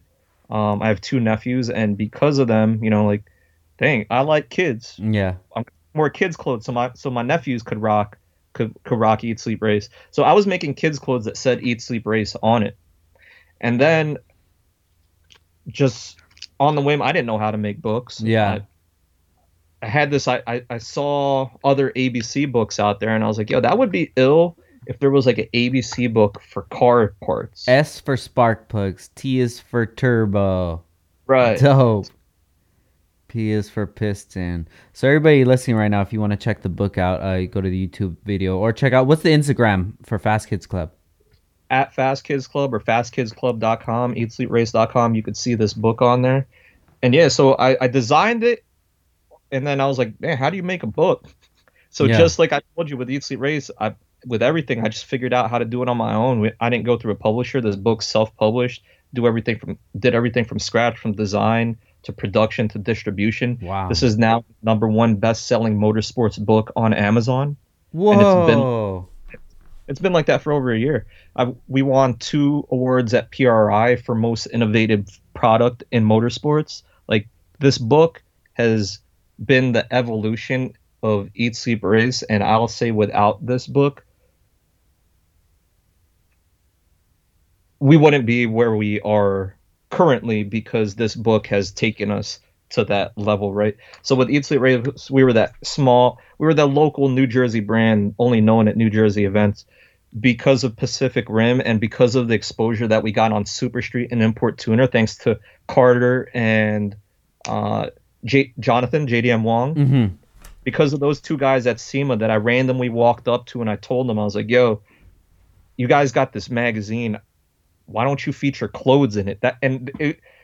I'll cut that story short. It was at a Honda after party. Mm-hmm. Both of them were standing together, and I knew of them because I saw them in the magazine. And back then, social media wasn't a thing. Internet was just starting. I was like, yo, I saw pictures of these guys. I know they're the editors of the book. I got Eat Sleep Race. I walked up to them. I was like, yo, I know you guys are Import Tuner and Super Street. They're like, yeah, what's up? I was like, I got this brand called Eat Sleep Race. And I was like, I just got to mention one thing. It's not even about my brand. It's just about the culture, right? I think if you guys don't know about it, streetwear is huge right now for fashion. There's a lot of car guys that like fashion. It would be cool if you guys featured like brands like the Hundreds and Streetwear and Supreme in the magazine, just to showcase it, because other people could relate to it. And like, yo, that's a cool idea. Gave them my business card. They randomly hit me up like, yo, could you send us some merch? Cool. Saw it in an issue, and like that, our website went from like here to fucking here Really? overnight. Whoa. And it was credited to those two guys because it was Super Street first and Import Tuner next. So if our online sales were like this, when Super Street hit, it was like this, and then when Import Tuner hit, it was like this, and then it just stayed. It was because of those guys that we turned into, we ended up getting nationwide, worldwide exposure because of a conversation that I had at SEMA. And they did what I told them, what I recommended they should do. Yeah. Like, they just added fashion, like 2-3 pages of, whatever fashion was. Like, they included some t-shirts and whatnot, and they added my t-shirts to it, and people liked it when they saw it. And back then, magazines were were it. Yeah. So people were reading the magazines, they saw our brand, and that's what gave us the exposure. So I remember I always thank Carter and Jonathan for, giving us that opportunity and that exposure, because that definitely took us to that level. So I'll say there were turning points, right? It was, all right, we gave ourselves local exposure, that gave us nationwide exposure. And then it was a decade later Yeah. It put us on a different level, different scale, because like I said, this is the number one best-selling book, motorsports book on Amazon. And with this is just the beginning of, you're gonna see it soon. Like, stay tuned for what's coming next with Fast Kids Club, because we're gonna be announcing it pretty soon. So check out the social media. Make sure you follow at Fast Kids Club.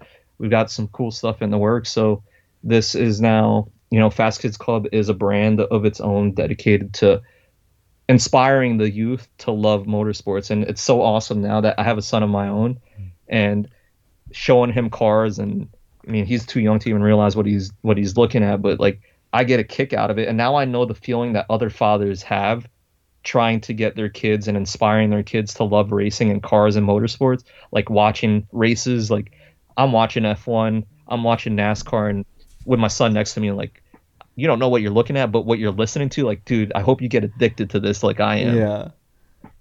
And this is something that helps, because literally, like, I love reading this book to them, because it's putting this into their thought process already, right? Yeah. So we've got some things releasing this year that are going to be the evolution of this, to continue inspiring this next generation to love motorsports like we love it. I love it, man. You're inspiring me, B.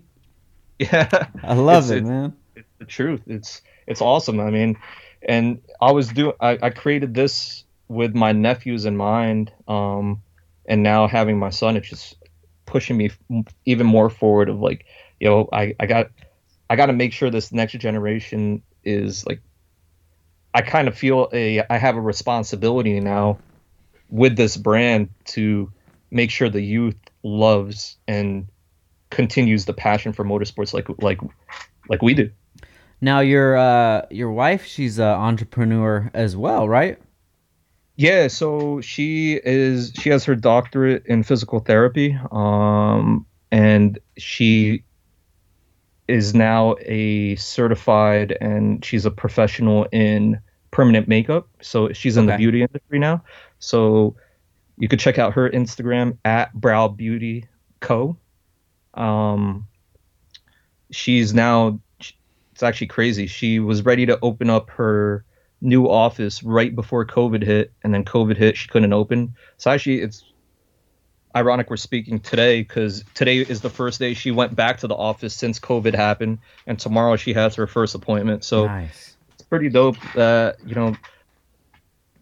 the entrepreneurial spirit has, I'm able to work with her on a new venture that she's working on, and yeah, it's pretty dope. Now, was that something that was contagious from being around you, or she had that already in her? She could tell you more than I could say, but when I met her, she was in school for her doctorate, and she wanted to open up her own practice back then for physical therapy. So I would say, like, I didn't tell her like to open a business or whatnot. Yeah. Like, that was always a passion of hers. It's after working in the healthcare industry and the physical therapy industry for quite a few years, she just learned that it wasn't for her. So she made an industry switch, and now she's in beauty, and it's still an awesome opportunity, because it's crazy, yo. You see her handwriting, mm-hmm. It's out of artwork. Like, her handwriting I saw her handwriting from when she was a kid, when she was cleaning out her house, and I'm like, yo, this shit is crazy how neat and precise your handwriting was at like first and second grade. And she said, like, her teachers always told her, like, yo, it's unbelievable how nice of handwriting you have. So when she told me, she's like, I want to get into permanent makeup, and permanent makeup is kind of like tattooing. Yeah. Like, for me, it was like, yeah, that makes sense. Yeah. Like, you're so precise, and you have a skill. Like, she's an artist. She truly is an artist in what she does. I was like, that makes sense that you should be doing permanent makeup. Like, you're doing, like, she does a lot of eyebrows and a lot of stuff on people's face. Yeah. You gotta be precise with that stuff, right? Yeah. It's perfect. It's basically imagine getting like the Gucci Mane tattoo on your face. Like, yeah, it's permanent. You know about that. You get the Gucci Mane tattoo on the Integra. Yeah. Yeah. So you, when especially for girls, like they're doing this for their eyebrows, for their lips, like this got to be precise, and she's the perfect person for it. Like if there was something for her to come together and put her skills together like that, it works for her. Dude, I love it, man. You guys are a great family, bro, and I wish you guys the best. And I look forward to your son growing up, man. He's Yeah. one day him and Christian could be hanging out, in the future at an event or something. Christian, like how old's Christian now? He's 13, so he'll probably be Man, running the booth. 13 years apart. That's a big gap. Yeah. When you think about it like that, but there's a lot of people that I associate with now, and if you look at the age differences, like wow, it's huge. Even my guy Alex that's working here right now, he's gonna be 21 this year, Oh wow, he's young. and I'm 35. Yeah, I'm And it's 35 too. Sheesh. it's dope. It's good to have younger people around because it makes you feel young, and you stay tapped in to the younger demographic. I feel that's a big benefit too, is to never get too old and to get out of touch in times and what's really going on. Yeah, I feel that's the demise of growing up. A lot of people get stuck in the culture that they were raised in. Like I saw it a lot in the hip hop community, right? Yeah, As there was definitely. transition in music. So we'll just talk about music real quick. Yeah, Like with hip hop, there was the Jay-Z Nas era, and the evolution of that switching into what's it? It's not even classic hip hop. It's your boom bap hip yeah, hop. So your boom bap into your mainstream hip hop, and I would classify that as like your DJ Khaled's, Drake. hmm, That the next Meek Mill was that next generation, and now your Lil Uzi Vert's, the Baby, Lil yeah, Baby. There's three different generations right there, and these OG guys like the Jay-Z Nas guys hate these two other generations. yeah, That also reflects in the way that they function in the world because they're kind of no longer relevant. mm-hmm, You're old school. yeah, And if you're running a brand, especially a lifestyle brand, you're stuck in the past. You're not evolving. And that's why I'm glad I'm so open minded and I enjoy different genres of music and whatnot because to be honest, like music, everything is influenced by music. Culture is influenced by music. Fashion is influenced by music. Um, to know that because I like new music now. I like all the new hip hop, everything that's relevant today. It's yeah, kind of keeps us in tap. Like I know you appreciate it as well. definitely. But oh, don't get me wrong. There's a lot of people around me that can't stand like today's hip hop. Yeah, I've had a lot of conversation with those people as well, and I come to the conclusion that they're missing out, and they're just trying to hold on to something that really doesn't exist anymore. That's like just watching movies from the 80s and 90s and not watching anything else just because that's your generation that you grew up in. I really feel like this music, they attach feelings and memories to that music, so when they find something new they can't really attach anything to it because that's not the times that they were out hanging out with their friends or going out partying or anything like that. They live in that era, and even guys our age or even younger, they're just like, oh, Tupac and Biggie, that's all I listen to. I'm like, bro, they died before, when they were like 24, 25. They didn't even know much what was going on, and you're stopping yourself from enjoying anything else from 95 up. Come on, dude, you can't tell me that everything is just trash that's out right now. And it's very frustrating, but it's to a point where if you have a conversation about music, but to me It's they're so just really missing out on things. because music is that cultural. No matter what, if you're into motorsports or whatever you're interested in, music is that one thing that people could agree to disagree on, right? Like, Yeah, yeah, it's a common ground, and literally culture, everything comes back to music. yeah, It's dope. Yeah, even culture too. Like we're talking about Complex Con. The only reason Complex Con is even around is because of hip hop music and culture.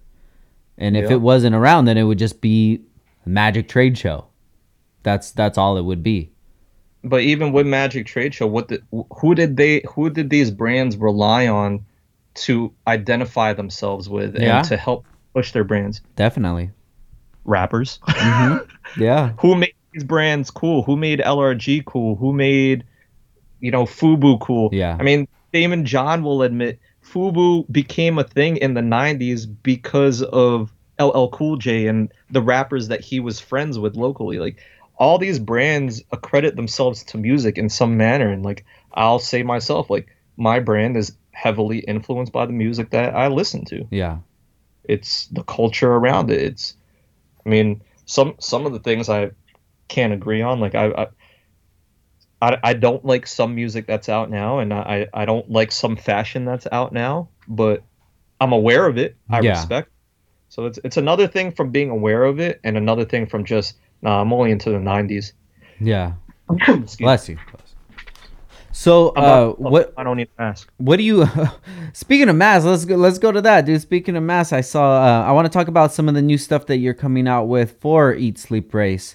I know you guys had the mask came out, and it wasn't just a regular mask. I remember when you came out with the mask, it was the way that I would have designed it, with a filter in mind and with safety in mind, and fashion coming after that, but still entangled in it. So, how's that going for you? Yeah, so that's a cool thing that happened out of COVID. Or we lost these events. Dang, there's a health issue going on right now. I don't know how to make masks, but wearing masks, I educated myself. It's healthy. It's a sign of respect at this point for your life and others' lives. Whether there's a lot of mask haters right now, but the truth is, some places, especially New Jersey, it's just law. You got to wear a mask now. Like Yeah. you can't go in certain stores without a mask. And there's there's people that don't agree with it. But truth is, well, if you want to walk into some of these places, you got to wear a mask. Yeah. So I'm saying the mask that we made, it's not, it's no N99, N95 mask. It's not a surgical mask. I wouldn't recommend this mask to be worn if you're going to the hospital with COVID patients. But I will say that it is better than not wearing a mask. And I will be one to admit, when all this started happening, like I've always worn a mask. Like as soon as this started to hit, like even before ESR started wearing making masks, I was wearing surgical masks just because, like if I cough, I didn't want to get it anywhere. If I sneezed, I didn't want to get anywhere. Like I just sneezed right now. I would hate for that to happen in public without me wearing a mask. Yeah. Like feel kind of ashamed. And Yeah. that's just me. Like, oh shit, people are judging me now. Like I'm healthy. Yeah. I'm healthy. But if I had a mask, nobody would even care different, right? So yeah, it's cool. So Eat Sleep Race, we learned how to create masks, and now we have several styles. You can see them all on eatsleeprace.com. And I know you got your cult thing, right? Yeah. Could we do a thing where we do a giveaway? So Hell we yeah. have one mask, right? We got gaiters, we got face masks. Could we do a giveaway where somebody could win all the masks that we make? Dude, let's do it, man. Guys, if you want to join the cult, make sure you text right now, 818-403-3473, 818-403-3473. Just add us That's to your... the win. You got to be part of the cult. Yeah, you have to be part of the cult. So this is that's- probably the only time you're even going to hear about this giveaway if you're not in the cult. So make sure you add yourself to the cult. I appreciate that, man. Yeah, so we'll do that. We'll do a giveaway. Thank Like you. if you're part of the cult, you'll have an opportunity to win one of every mask that we make. And I'll leave it to you how to run that contest. Yeah, but definitely. That'd be Sweet. tight. Now, one other cool Yeah. thing that I saw you working on, and we were talking about it behind the scenes, was your the 3D. What do you call them? The door openers. 3D printer. Yo, it's crazy. So the door thing is just a funny thing or it's a cool thing that my nephew made when all this was happening. My cousin my cousin-in-law hit me up and he's like, yo, your nephew has been crazy with 3D printers. Like, we got a bunch of 3D printers at the crib and they're showing me. I was like, yo, that's wild. Like, what does he make? He's like, dude, he just makes like random stuff. Like, he designs random stuff. And this kid's like 13 years old, right? So I'm mind blown. Like, yo, I didn't even know Reed was like talented like that. Yeah. Like, he's like, yo, check this out. He made this for you. I was like, what is it? He's like, yo, you seen like the ads on Facebook for like those door openers, touchless door openers? I was like, yo, that's tight. Yeah. He's like, I'm gonna send it to you. I was like, yo, like, send it. Like, I'll order them. Like, Mm-hmm. this kid like sells stuff on eBay that he makes on his printers, right? I was like, Yeah. yo, I'll order these from him so that I could give them away to people. Like, we're not even gonna sell them. I just want to give them away. And he's like, oh, how about we just send you the file and you buy your own 3D printer? I was like, nah, chill. I don't want to buy a 3D printer. And then he told me how much it was. I didn't even know you could get a 3D printer for like $300 now. Yeah. I was Sick. like, what? So he's like, yo, you could make these at your house with this printer. And he's like, it's a really good printer for $300. I was like, oh, that's tight. So yeah, I bought the printer. I literally don't know how to use it on my own yet because there's a lot of software. But he's like, yo, it's as simple as you buy the printer, follow the instructions, set it up, and then I'm gonna send you a SD card. Put the SD card in it, and then it's gonna detect the file. All you gotta do is press print. I was like, and it was literally that simple. No way. He sent me the SD card. I put it in the slot. Something popped up, and I just pressed print, and the thing's making stuff. That machine's been running nonstop in my garage since last Thursday. Like, we made hundreds of these like keyless door opener things, but we don't sell them. We've been giving them away with orders. Sick, dude. I'm gonna pick up one of those 3D machines for sure. No, it's tight, and especially for kids now, like for them to express their creativity. Like, yo, I couldn't imagine to have one of these when I was when I was in a grade school, high school. Like, I would have made some ill stuff, like with all the time. Yeah. Like now, like he's showing me stuff that you can make. I'm like, yo, I don't even have like with everything going on. Like, I don't have time to mess around on the printer yet. I was like, and especially like this printer's working around the clock making these giveaway things because we promised people we'd give them away. Like, I got to keep making them. Yeah. He's like, yo, you should get a second printer. I was like, yo, now we talking a little too far still. I don't even got time to design stuff on my own yet.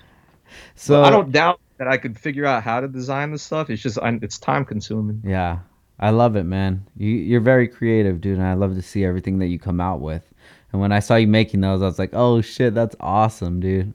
Don't get me wrong. I didn't make that. A 13-year-old made that, which is even cooler. Like, yo, he designed that on his own. Very cool, man. And my buddy who does know about 3D printing, he got one. And he was like, yo, he did a really good job. Like, I guess like he put all these X's in it, which made it a lot stronger, which like you can't break it. Gotcha. And he's like this wasn't a simple design. Like, he actually put some effort into this. I was like, Yeah. yo, that's tough. Like, so I hit him up. I was like, yo, you're creative, bro. Nice. So So who knows? You know, kids are, like I said, like when I was a kid, I tried everything from like karate, taekwondo, and all this baseball, soccer, you name it. And I just found what I was good at, which was ended up being designing. Like, it's pretty dope as a kid. Like, if you have access to a 3D printer, you never knew you could design stuff. They might, these kids might end up being engineers. Yeah, definitely. Building car parts or whatever it is, like rocket ship parts, all because of a $200-$300 3D printer. That's pretty tight. Yeah, possibilities are endless, man. So, from a lot of these stories that you've talked about and a lot of your accomplishments, I see one relating factor is that you have a good way of seeing opportunity and capitalizing on it. Whether it's just being at SEMA and seeing Jonathan Wong and the other gentleman and just going up and presenting that idea. How do you recognize opportunity, and how do you get the courage to capitalize on that opportunity? That's something you realize as an entrepreneur. Opportunity is what pushes you forward. So if you miss it, you're gonna regret it. So right, if you in business, when you realize there's an opportunity and you don't do it, you're always gonna look back and what if? Yeah. I hate what ifs. So, which is the reason why even as a kid, I tried a lot of different things because I personally hate the what if feeling. Yeah. Like, oh, what if I tried baseball? What if I tried karate? what if I tried DJing? What if, like, I love DJing. What if I'd never tried it and I was actually really good at it? Mm-hmm. And I could have been on stage, but because I tried it, I know I'm not good at it, right? Yeah. So I go as a enthusiast and as a fan because I respect what you do because I know I can't do it. Yeah. So it's those things. It's these networking opportunities. If I see somebody, like, that's what gives me the courage because I know I'm gonna regret that what if feeling, like, yo, what if I said what's up to that guy Yeah. and it turned into something? Because don't get me, or realize when I say this, a lot of the opportunity that has come to fruition for me in my personal life has been through networking. It's Mm-hmm. been through friends. It's been through meeting people who turned into friends that turned into bigger opportunity.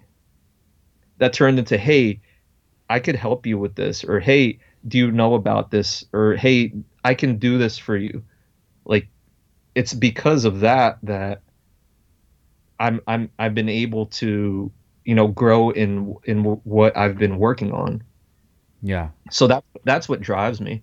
So having that underlying determination to succeed, and the having the platform to utilize to put networking into effect, because I feel like that's been a lot of what I was trying to achieve when I was younger. It's kind of like, man, I got all these ideas, but I don't have anything to apply them to.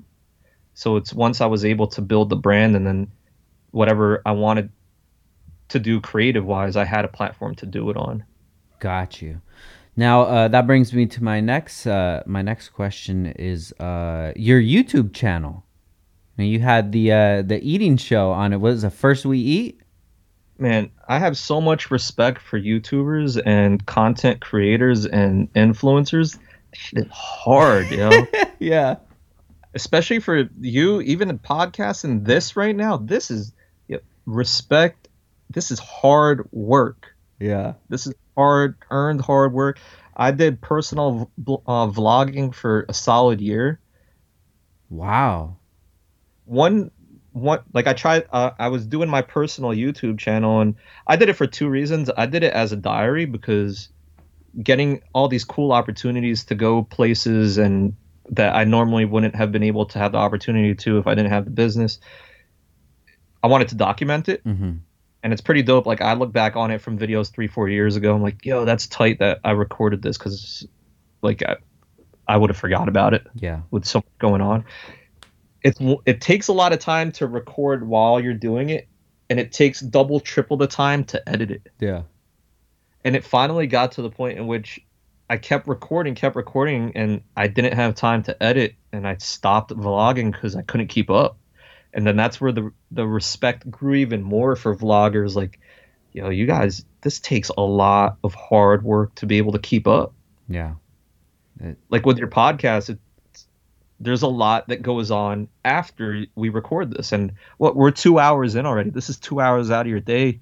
How much more time do you have to spend on this to, get it posted and then post edit and then promote it?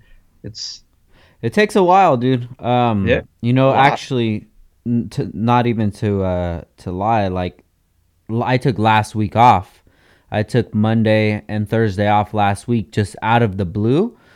No, nothing was happening. There was no reason why I couldn't do it. It was just, bro, I'm burnt the fuck out. It was the Friday before the Monday that I had to release an episode, and I was like, I don't want to do it. And Ash was like, we could do an episode together, and we'll put out an episode. I was like, I appreciate that, but like, I just don't feel it right now because you're throwing it out there. This is episode 184, dude, and we started in September 2018, and Crazy. most videos get like 400, 500 views, and it's just it's hard to think about the numbers right now, because if I were to think about the numbers, it's going to discourage me so much. So I have to look at this as a legacy thing.